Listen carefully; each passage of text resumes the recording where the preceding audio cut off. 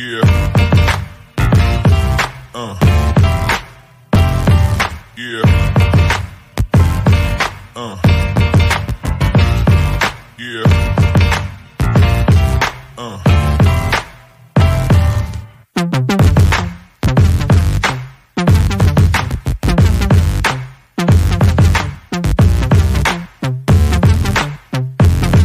Yo, what's going on, everyone? Welcome to this week's episode of River City 93.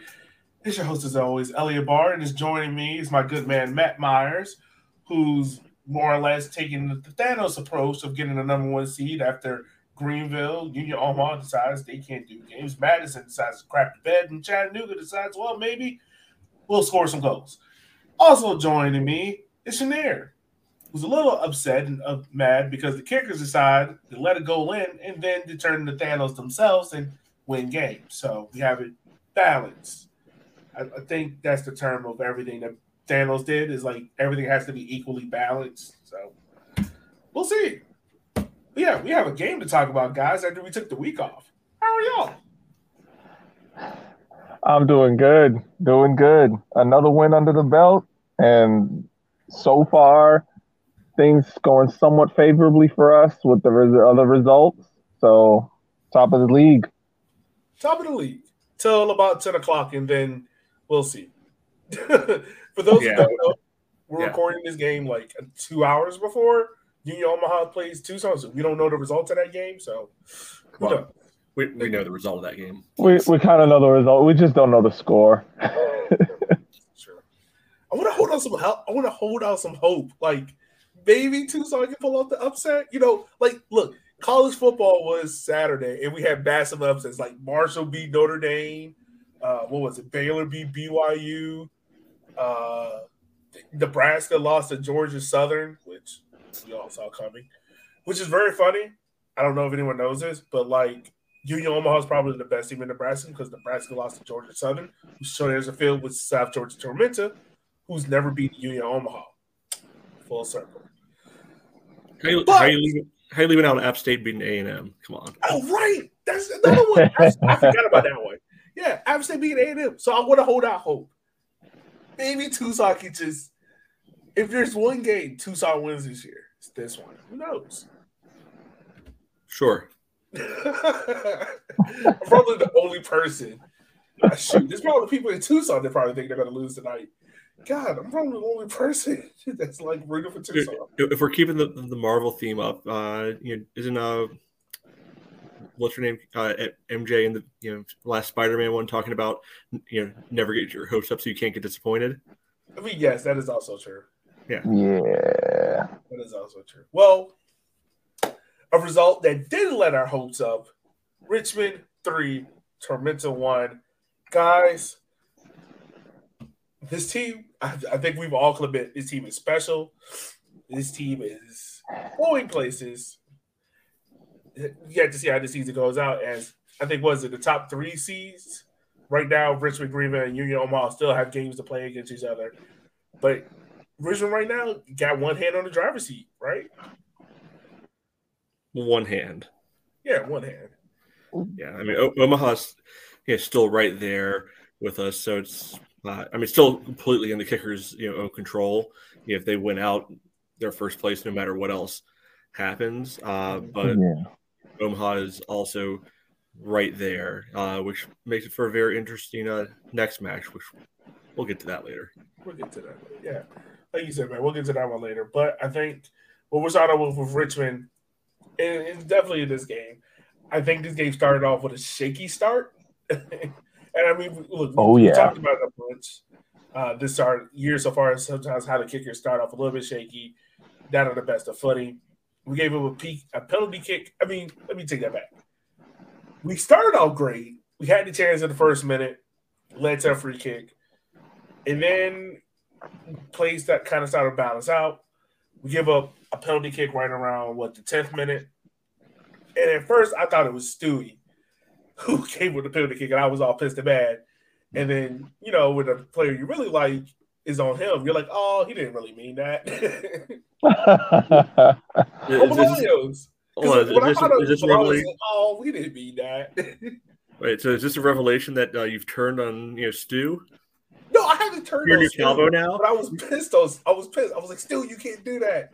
And then when I saw his belongings, I was like, oh, he didn't mean that. It's okay. It's okay, buddy.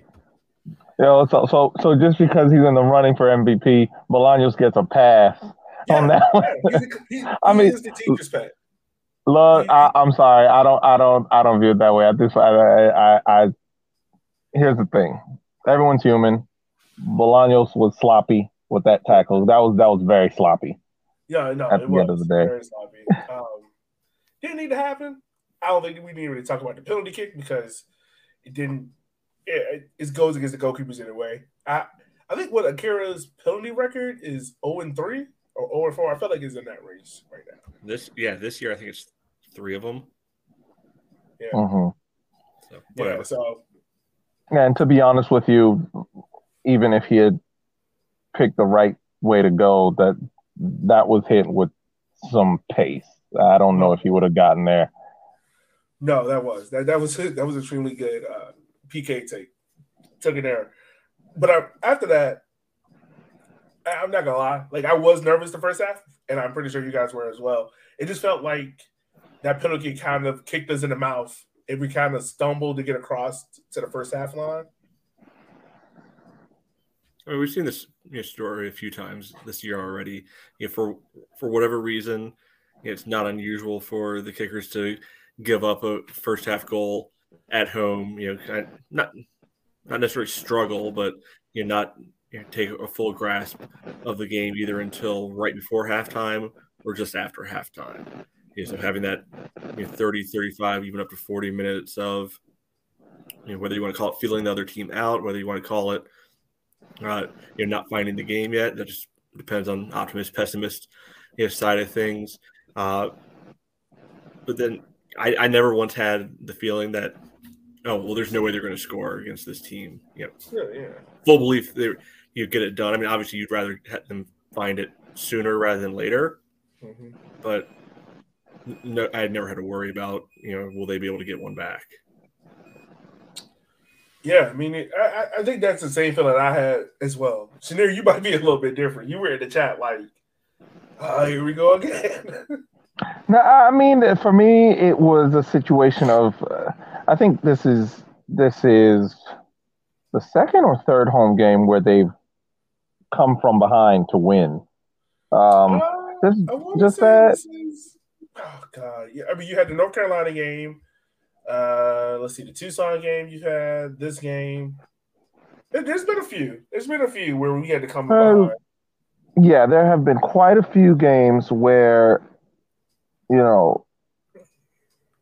the kickers have started slow, let a goal in, and then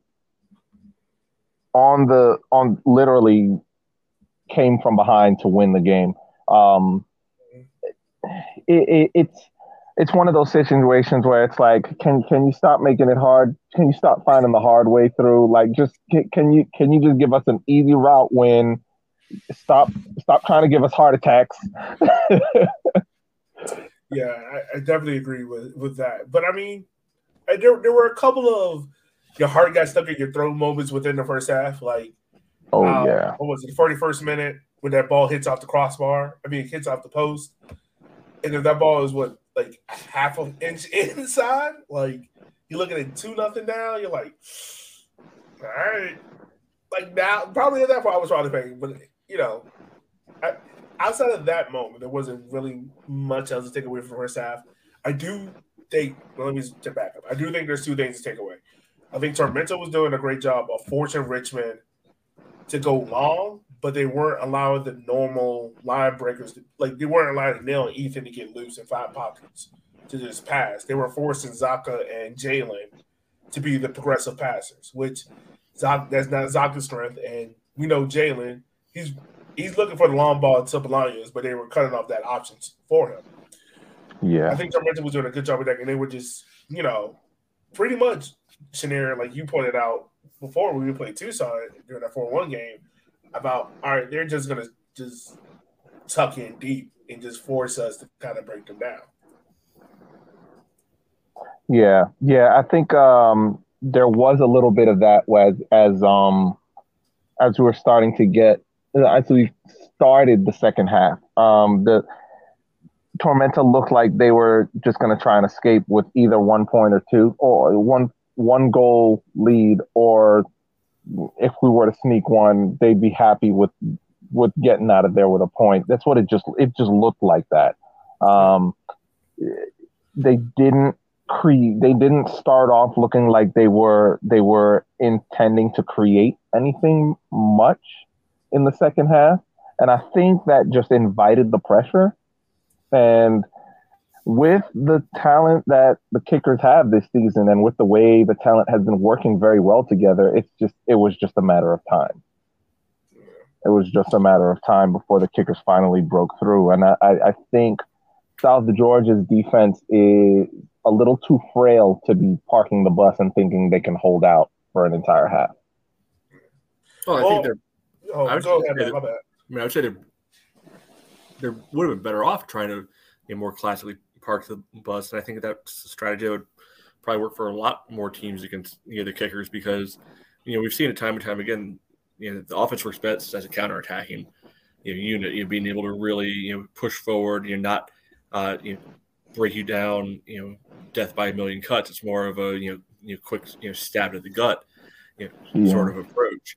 So if you're parking it in, you're going to make the midfield have to try to unlock something, which they're capable of. But what's the bread and butter? The bread and butter is Spreen, Bolaños, Spreen, Bentley, Gordon, Decker, whomever it might be, and then letting them get a one-on-one and find Emmy or find a trailing runner right there. So I think the Kickers were able to pull them out a little bit more, and when you look at the goals, really kind of suggests exactly that.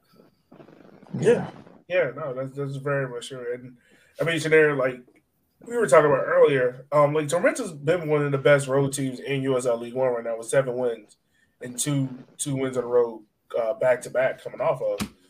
So I mean, to their credit, it was kind of just like, all right, score early and park the bus, and force Ethan and Neil to have to pass back to Zaka and Jalen and force them to pass the ball. Which, to their credit, the first half it was working. It was frustrating the Kickers and forcing them not to play uncharacteristically, but forcing them to go to another option. But even within that, I still felt comfortable. Like, all right, if Darren makes a couple of tweaks here and there just to get Ethan or Neil open, it's going to unlock this whole team. And we saw that going into the second half. The other thing that I don't know if you guys caught this at all, but I saw it up there in the press box. This is probably the game where I was probably the most frustrated with Ethan Vandercourt Decker, just because of a lot of times when the ball would get chipped out to him. And I don't know, maybe I'm nitpicking, but it just felt as if like he didn't run as hard to try to get to the ball. Like it was kind of one of those things where he kind of knew, like, all right, I can get there, but the ball looked like it's going out. I'm just gonna play it out. You can kind of see there was one moment where him and Darren had, let's say, a strong conversation about Ethan Vandercourt Decker not chasing down for a ball like Bolaños. Yeah.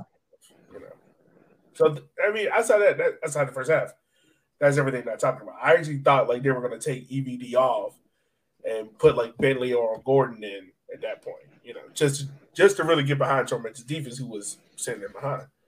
But it didn't. And that's it. So, any other thoughts about the first half, guys, before we, move on? Not really. Things were looking a little scary, but like you said, Matt, it still looked like we didn't look toothless. We really didn't look toothless as this game started to progress. And even in the first half, after the goal, we didn't look toothless. It looked like something was coming. Yeah, it did. Very much. But going into the second half, I think the Kickers did a much better job. And I think one of the biggest improvements they made, like I talked about, was move the ball quicker. They weren't just sitting on the ball as much. They were very much trying to move the ball to the field. For instance, like if you go look at the second goal, it's a total of 6 touches before Bolaños gets the ball in the back of the net. Well, let's not get ahead of ourselves. No. I know. I'm just saying, like, I've used that as an example. Yeah. The first goal, which now, God, I got to replay these goals in my head. See, this is what I'm saying. Don't get ahead of yourself here. Right. Was an excellent goal. I still trying to figure out how what is the South Georgia tormented defender doing there? Because you would think like either you just kick that ball out and force Richmond to just have a throw it further up the field, or kick that ball out of bounds. Instead, he kind of just looks at it, and Bolaños just takes it off of him. Well, yeah, I mean, to paint a little bit clearer picture, in case you don't have a perfect memory of it, or you missed the game, you haven't seen the highlights, whatever the case may be. This whole play started off a throw-in. Probably just on the kicker side of midfield, and the initial throw was nothing special. It wasn't like it was a Nathan Auding long throw, looking for a goal. It was, I think, Stu throwing the ball. Yeah, it was just a throw to looping it over, somebody trying to find Bolaños, and the ball bounces, and it bounces in front of a tormented defender, and that's the point where Elliott's talking about he doesn't understand what was going on, there, and what happens, because it looks like the tormented defender should have all the choice in the world of what to do with it, and he chooses nothing, and Bolaños is able to squeeze himself in there, get the ball and turn out, and next thing we know, 1-2 touches, 2 dribbles later, playing a through ball for Emmy, and look, we don't see a ton of through balls for Emmy because he's good at a lot of things. He's not Bolaños fast, right? Usually we see the through balls for Bolaños, we see the through balls for Gordon or somebody, but you give him that kind of space right there, and delivering him the ball in the box one-on-one, you're banking on that goal every single time, and sure enough, 1-1.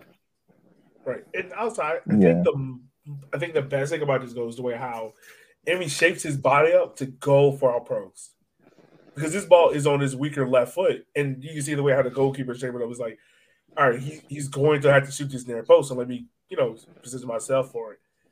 And it just further proves the point that Emmy is the best striker in USL League One, because in the midst of him running, he shapes his body up beautifully to let this ball across to the far post. And sitting in the press box and watching that, it just further cements the point. Yeah.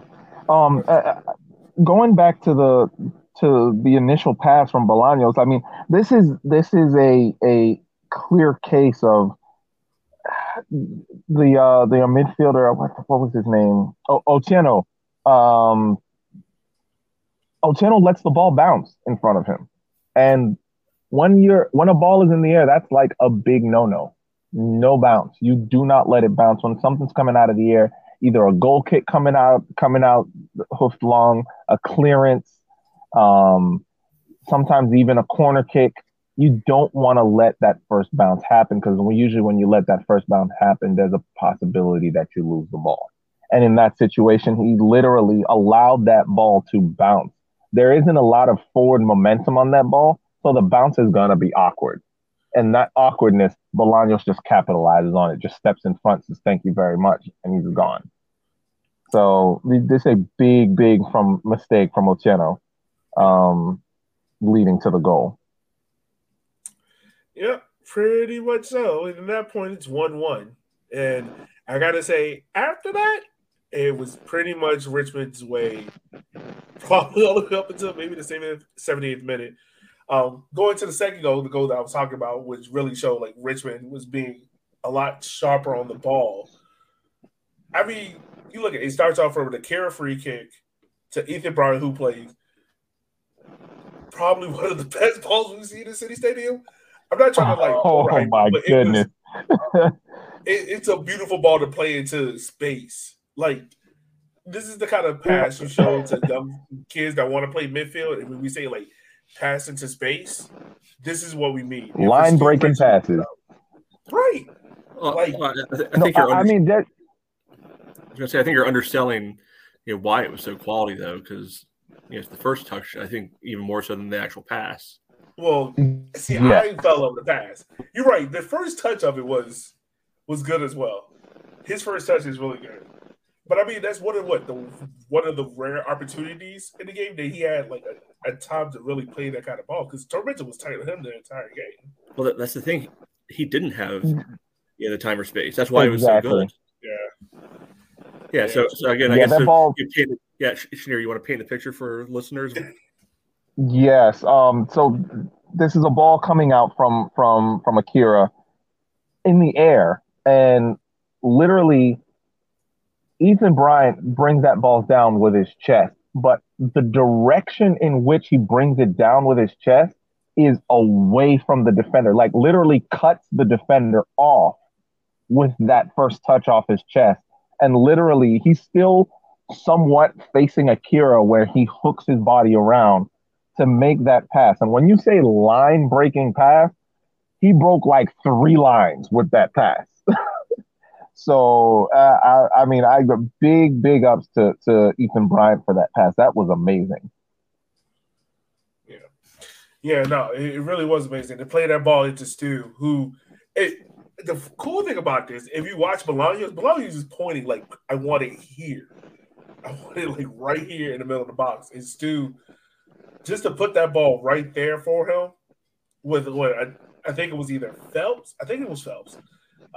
Slide to try to get in there to cut the ball off. But for Bolaños, and I think the thing that we've talked about, Matt, that we've really harped on with Bolaños is his ability to finish those one-on-one chances. And he finished it. Finished it with good style. Yeah, and about 5 minutes before that, he actually had one of those one-on-ones where somebody had slipped him through, and the keeper made a good save on it. But there's a little bit of that same thing we've seen time and time again this year, where if he was just a little bit better finisher, he'd be right up there in the battle for second place in the league in goals. Yeah, and that's one thing you do think about with Bolaños, and that's probably like where some scouts are probably looking at like, his finishing. Man, you got to think like if he finished off maybe 3 of those one-on-one chances, you're right. He's right there in the midst of almost having like a double-digit season in goals and assists. Yeah, so I mean, glad that he was able to finish. This one off is a good one-touch finish. Probably wasn't the hardest pass that Stu's ever had to make, but he still put it in the exact right spot that he needed to, so that Bolaños could hit it perfectly in stride as well. And at that point, keeper just has to hope it hits him because not much else he can do. Yeah, very much sure. Very much sure. So at that point, I forgot my train of thought for a second. But at that point, we're 2-1. What did you think of this week's celebration? You had some criticism for the celebration last week. It was better. He didn't dance. It was much better. I'm proud of him. I'm still working on it. Got better. I will say this: we did have a couple of shaky moments, but I think Akira did a really good job on the free kick around the 78th minute mark. Really good job of that free kick save there. That wasn't the hardest free kick to save, but it wasn't easy, and it was hit with some serious pace, and Akira, gets his hand there, and Akira does what Akira does best, I mean, the big thing with that one was that it was a foul that was as on the edge of the box as it possibly could have been, without it being a penalty. So, Ani got turned a little bit and he took the guy out. And I was worried that, the ref was going to give it a penalty anyway because, everybody's momentum carried, forward into the box. I was pretty sure it was outside the box. I was more worried that, she was going to pull a red, on him at that point, which I thought would have been a little harsh, but could have seen it. I just feel like it probably isn't reality, but it feels like we've just been victimized by free kicks so often, that I was scared to death at that moment. But like you said, maybe it wasn't the hardest save of all time, but that was also because of really good positioning by Akira in that moment. Where when you're that close to the box, it's a little bit hard to go up and over the wall and get it back down. So Akira was right at one of the only other spots that Cabral could hit it to, and he did his job. Yeah. No, he did. He very much did a job, and I think, God. Yeah. I There's think another one a few minutes later too that scared me, and thankfully they put it over. Oh yeah. Well, that one I didn't feel too. I didn't feel as if that one was going to go in. I don't know why. I just did it, but the 70th minute one, I think the thing that made it so special is because like that's a typical Akira save, like that very like reactionary save. Yeah. You know, like that's a very Akira type save. Yeah. So that's a positive of that. I'd be remiss if I didn't mention O'Gordy came on and he changed the entire complexity of this game. Like, yes, he flipped this game on his head, man, and Tormenta had no answer for him at all. No, he made a nuisance of himself. His movement on the ball, he was drawing a lot of defenders to him, leaving a lot of guys wide open. We actually got a chance, I think, off of some of his dribbling, but which led to nothing. But he's getting to the point now where he's starting to be smarter with his taking on players. He'll take someone on, get past them, draw some more defenders in who are panicked after he's beaten one guy, and once the draw is fully in play, then he looks for that outlet, and he's starting to do that more and more. Whereas before, he would be dribbling, he'd take a player on, he'd dribble, draw defenders in, and try and take them on 1v, however many. He's starting to be a lot smarter with his play, which I really like. Yeah, he is. And he's showing why he is that change of gear pace person, that Olex was last year kind of for us so much more. And I think Darren is trusting O'Gordy a little bit more just because he does try back defensively, but he's also contributing in our offensive stake as well. Give or take the last goal to happen, and then the count is a 90 plus 4, 94th minute. I asked Matt before the podcast, and I want to hear your take on this. Do you think it was a foul over Gordon? Do you think he kind of threw a little bit extra more in there? I think it's one of those situations that if the ref doesn't give it, you wouldn't be too upset, but the ref does have the right to give that, and this is one of those situations that don't put the decision in the ref's hands, in my opinion. And in that situation, South Georgia put the decision in the ref's hands. Yeah, it just felt as if, like, in that moment, it was kind of weird just to see, like, the entire team just kind of just stop and just look at the ref. And you see Bolaños just kind of crisscross the goalkeeper and put the ball in there. But this is the thing. That chance would have never happened if Luke, which I love him, goes into the corner and actually holds on to the ball. I don't understand how Luke lost the ball in the corner. I mean, he's not the biggest guy. And Phelps is a big dude. And then he like took the ball. I thought you were going to say never would have happened if Luke just went to goal and shot himself, which should have happened as well. Should have happened. No, see, Luke's seeing it in like 3D chess style, and you're just playing checkers here. He did.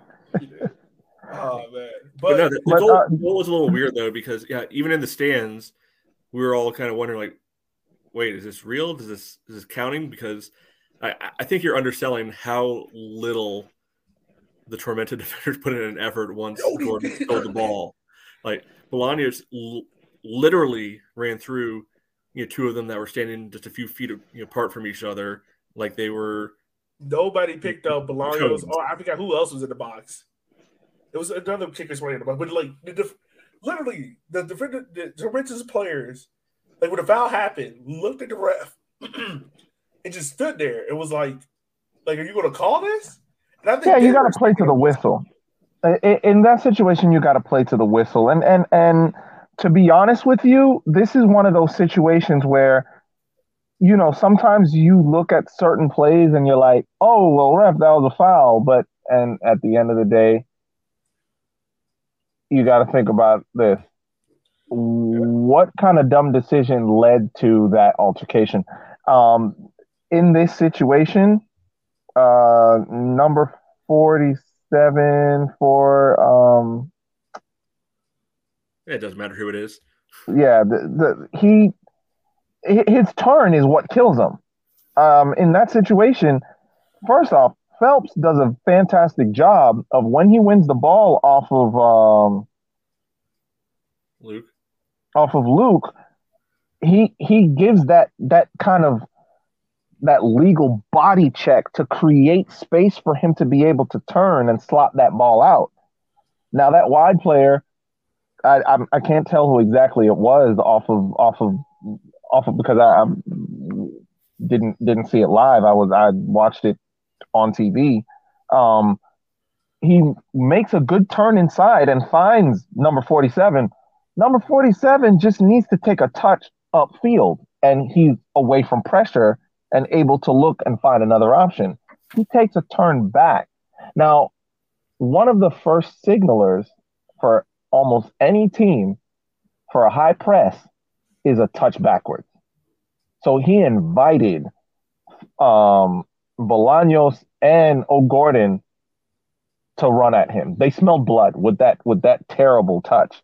That first touch going backwards, it's like trying to take the long way to turn around. And I mean, at the end of the day, he set himself up for that. He kind of turned into Gordon, and not really Gordon going in on him. Gordon just got there, and he turned right into him. And I mean, set himself up for that. You could see that the player stopped, but you don't really see that situation of the Tormenta players charging the ref down after the goal goes in, like upset at the situation that he didn't call a foul. So a lot of them kind of knew that wasn't a foul. So I don't understand why everyone stopped. Yeah, I guess it was just such a good play, and they were just like, you know what? Let's give Bolaños another goal. Give him a brace and an assist for the game. Yeah. Bolaños really definitely did make up for the sloppy for the sloppy tackle. Oh yeah, hey, he made up for it with the first goal. Yeah, he made up for it. But guys, real quick, with all this being said, the game finishes 3-1. Richmond only has 2 home games left against Fuego, and then 2 regular season home games left. Let's be clear. Okay, regular season games left. You're right. 2 regular season games left against Fuego and Greenville at the end of mid-October. Got a couple of records that are still on the line. We can still have back the best winning record at home, so that's still up for play. Terzaghi, my bad. Terzaghi is still on pace to break his own record of 18 goals in a season, and he's still on track, give or take, if he finishes with 20, which I did call. He's close to it. I think he can either. I think 21 is the club record for a season, so he's close to that, which could obviously happen. Bolaños now is tied for the all-time record in assists in a season with 10. If you go back to 2019, remember Arturo Rodriguez and the season he had then. And he's 3 away from breaking the the club's assist record, which is 12. I can't remember who had 12. But those were Ruben Espinoza in 96, I think it was. Yes, wow. That's who it was. Nathan told me, but I couldn't remember who the player name was. So yeah, still a lot of records up for grabs. You know, and as they even talking about the potential MVP choice of Bolaños or Terzaghi. So it all happens. Yeah, I mean, to be honest with you, I think they are both making a very good case for league MVPs. In terms of kickers MVP, like voted for with regards to kickers players, even that situation, it's really hard to decide between the two. Yes, Terzaghi is scoring goals, but Bolaños' presence when he is undeniable, and it's one of those situations you're looking at and you're like, wow, this is the type of situation you want to be in. You know, It's one of those. Yeah, you want to be in as a team, but it's not hard for me. It's Bolaños. The man has played 15 games this year. 15. He scored or assisted in those 15 games. Like, he's averaging a goal or assist in every game. Yeah, and also you gotta. I also with situations like that like to look at the intangibles. When he is not playing, you can see the difference. His absence is more noticed than any other player on that team.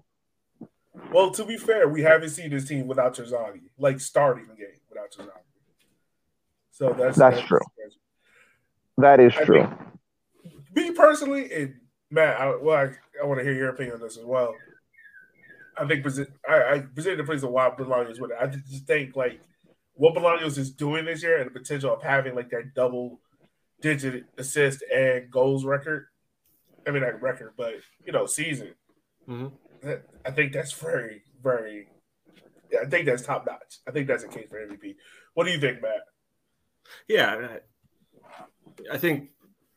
Again, so 6 games left. Assuming things don't go off the rails, really fall apart. It seems likely that Bolaños is in the pole position. If Emmy scores another 5 goals, hits 20. We know that a lot of places really like to give the top goal scorer the top honors as well. So I wouldn't be stunned. I wouldn't be disappointed either. And I think both of those guys would much rather win the league than win MVP. So there's that. I think the biggest thing working in both their advantage is, the other two, top level teams in this league, Omaha and Greenville. There's really not an obvious attacking option choice for them. Like Omaha has, you say Nuhu, if you want to put a goalkeeper into it, but let's be real, it's not going to be a defensive based player winning MVP. No. In the league. People like highlight reels and they're like counting stats too much to have any realistic expectation that it's going to be, someone one of those roles. And Greenville has Labovich, but he just had one hot month and he's kind of fallen back since then. I guess if you want to make an argument for like Sterling at Tormenta, I could see a third place argument there, but they got to make the playoffs to even have that even be halfway viable. Yeah, that's true. Yeah, you got to make the playoffs. So you had that happen, and a couple of other results kind of went our way. I think more or less we know that we should never ever count on Fort Madison doing their job because Fort Madison had 2 cracks at Greenville and Union Omaha and crapped the bed twice there. Yeah, they got us a draw against Greenville. Yeah, but I needed to win, and I hate to say that. I mean, Charlie got a win, which was good. I'll take draw still. Draw to 5. It's still a -2 for whomever. Yeah. So that's a positive. Let's go ahead. Let's preview Wednesday's upcoming game against Union Omaha. We got the potential of winning another season series, which would be very, very good. And this could also be a very potential important game for that number 1 seed. I was like, I don't think it's potential important game. I think it is important game. Well, yes. Yeah, I think it's a major decider, probably most likely not mathematically, but psychologically. Is it a driving place for that 1 seed? Exactly. That one team is in the driver's seat against. Because you imagine if Union Omaha beats Tucson tonight, they'll be on 43. Yeah, they'll go to 43, and then they quote unquote win Wednesday. They'll go to 47. 46, Maybe 46, my bad. 5-point gap there, which would be hard given the games left. I mean, anything can happen, but you got to imagine Union Omaha will be favored there. Now, on the first side of that, if Union Omaha go out here and lose against Tucson and then lose against us, you kind of favor us a little bit more given that game at hand to Greenville. Yeah. I'm looking at this one against Omaha as I'm happy with to get out of there with a draw. Like a loss, me too. Probably make it tough to be able to finish first. A draw would be status quo. Realistically, will still be 2 points behind Omaha, but that's almost certainly the toughest game left on the calendar for the Kickers. So not doing harm in that game, I think, is the biggest key takeaway. And they've got their janky baseball field, which I don't think is going to play into the style that this team likes to be able to utilize, because there's just no space to run into. So I think you go in there, hope to be able to win, draw, totally cool, totally fine. Yeah. How are we imagine this team lining up, given that they also have another game on Saturday coming up? So I'm imagining they'll probably won't fly back to Richmond just to fly back out to Chattanooga. I'm pretty sure they'll probably fly straight to Chattanooga. So how is Darren going to kind of manage this roster given these 2 games? I mean, I think he's going to play what he thinks is his best team on Wednesday and then deal with it on Saturday. Yeah. Do you think center back pair, you think it'd be any change there? Or pretty much we'll see the same 11 we saw against Tormenta? I mean, part of that depends on if Dakota's available, right? Because he was the noticeable absence from the team. This last game, he wasn't in the 18 at all. So hopefully it's not anything too serious. But Darren's also showed a propensity for if something's working, don't mess with it. Yeah, that's true. That's very much true. Shanir, anything for you, my friend? Or I would say much of the same. Like Matt said, it's that Darren is seems to be in the school of a thought of if it ain't broke, don't fix it. I would put forth the same team. They've had a full week, put them in, and kind of mix and match and chop and change what you need to chop and change for Saturday against Chattanooga. It would be tough. It would be a tough game. So that lets me know that he's going to have to travel with a very thought out squad, because that same squad needs to be heading to Chattanooga. I don't think they're going to be coming back to Richmond to then go to Chattanooga. So there needs to be maybe a sense of basically those guys that you see on the bench against Union Omaha are going to be the players that will be available to swap out whoever needs to be swapped out for Chattanooga. Maximum level of points you would like to see? I know we would like to see 2 draws, but realistically, how many points would you like to see out of this mini road trip going to 2 tough places in USL League One in Union Omaha and Chattanooga?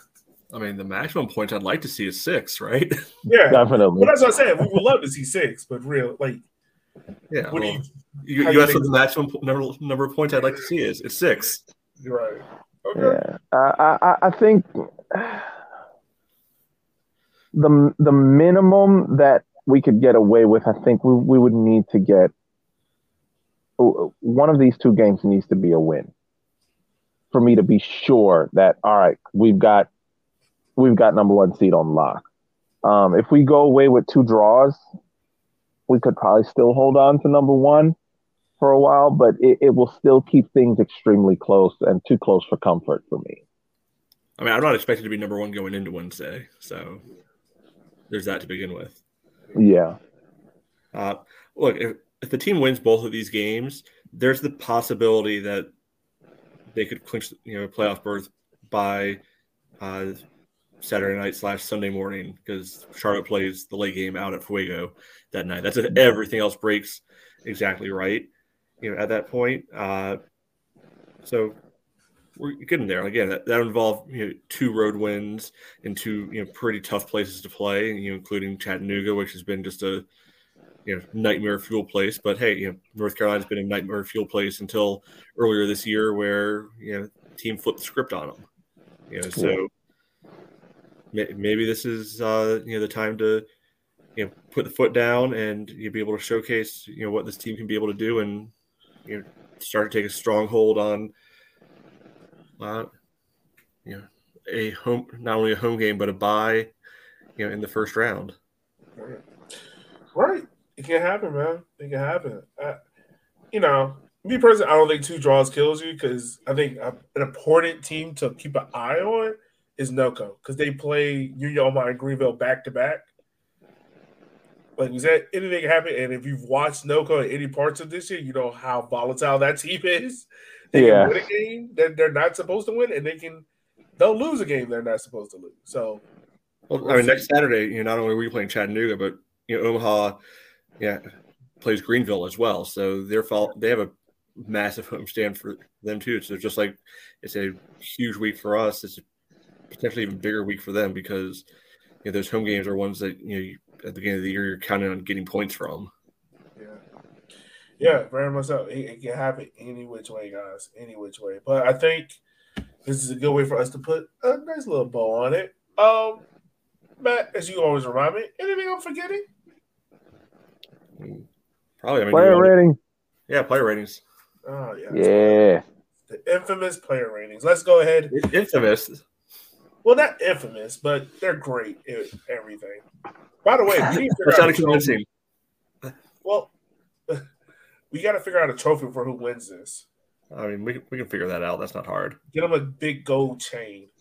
You know how you have a chain in college football? Like a big gold River City 93 chain and be like, we voted for you every week. That's how good you are. Golden headphones since it's a podcast. Yeah, that's what we should do. Just get a pair of golden headphones. Yo, get a pair of golden headphones. Yeah, that's what we do. Like, this is your trophy, sir. You're the River City 93 Player of the Year. Ta-da! God. All right. Shanir, you want to start us off with? Yeah, you sounded excited about this one.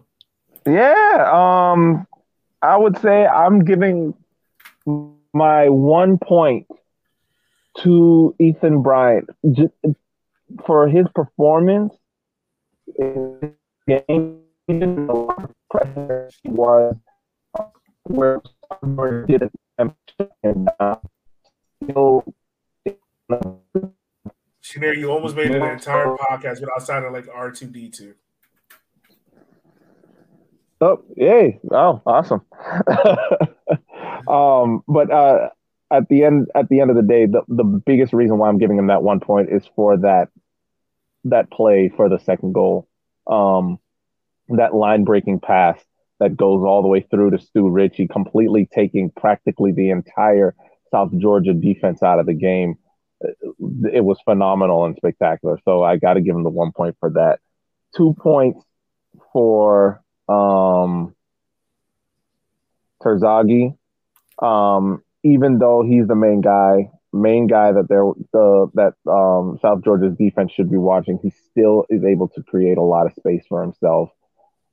He still makes a nuisance of himself. He's a nightmare to deal with for a defense, which I love so much. 3 points definitely goes to Bolaños. Even after giving up the penalty kick, he literally dominates the rest of the game, an assist and 2 goals. It's got to be 3 points for Bolaños for me. All right. So you can ultimately forgive the penalty. Oh yeah. So you turn to Elliott's side, from you're getting ready to completely savage the player. And they're like, oh wait, no, it was you. It's okay. I mean that for me that would be the case for anybody if they gave up a penalty, and then just completely went beast mode for the rest of the game. I know. Be like, it's a funny full circle moment from the start of the conversation. I know exactly. Look, Bolaños can do no wrong in my eyes, okay? 3 years ago, we should have started this podcast. He picked Stanley. I picked Joe to be the breakout player. And I just want to say, for the last 3 years, I have been proven right. True. I'll give you that. That's one. my guy.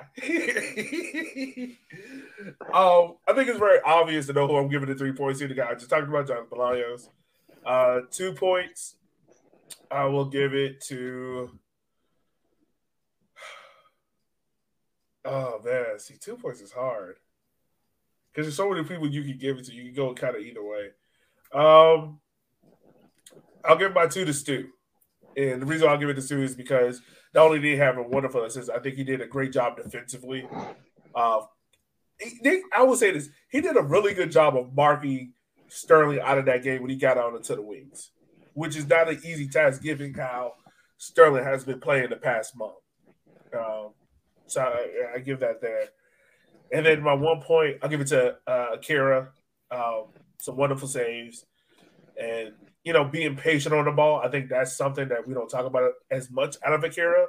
I think we talked about it on the podcast previously, but Akira does a great job of having these over-looping balls where you think it's going to go out, and it just ends up on the foot of one of our players, and it plays. Yeah, if you look at the pass to Ethan. Yeah, exactly. That pass again. Under pressure, too. Right. So I give my 1 point to Akira. I think he did a wonderful job. All right. Yeah, 3 points is obvious, right? It's got to be Bolaños.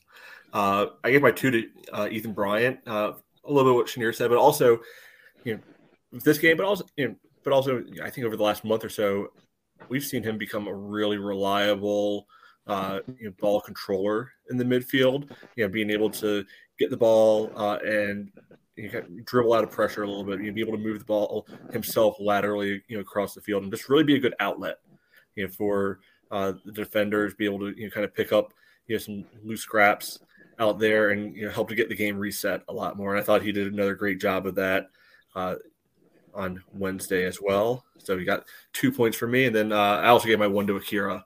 Not only play with the ball at his feet, but when he needed to, he came up with that big save in a big moment. And we've talked about that in the past. Like a lot of his saves, look really ordinary and look like they're stat pattern saves, because he's just in the right spot at the right time. This one is in the right spot at the right time, but he also made it look good too. Yeah. Yeah, he did. He did, man, and he makes his team look a lot better. If that's it, guys, I think we're all done for this week's episode. By this time we talk next week, we'll be coming back from a road trip, going into our last 4 games, 2 games at home, 2 games on the road. Will the Kickers still be number 1? We hope so. Probably will be. All right. Yeah, based on the way they're performing, it's at this point right now, the Kickers are like a freight train going downhill. It's just continued. The momentum. It's going to be very hard to stop the Kickers now. Our momentum is moving forward, and just absolutely, we're kind of like a juggernaut right now. Right. And I hope that keeps up. I really hope that keeps up because, boy, is it fun to watch. We better not be cutting that clip out. Oh, I hope we're not. Oh, please. I may have jinxed it, but. Well, let's hope not. All right, y'all. Well, as always, Kicker fans, we will holler at you next week. Be safe, be easy. Make sure to share the podcast with a friend. We'll talk to you guys next week. Bye.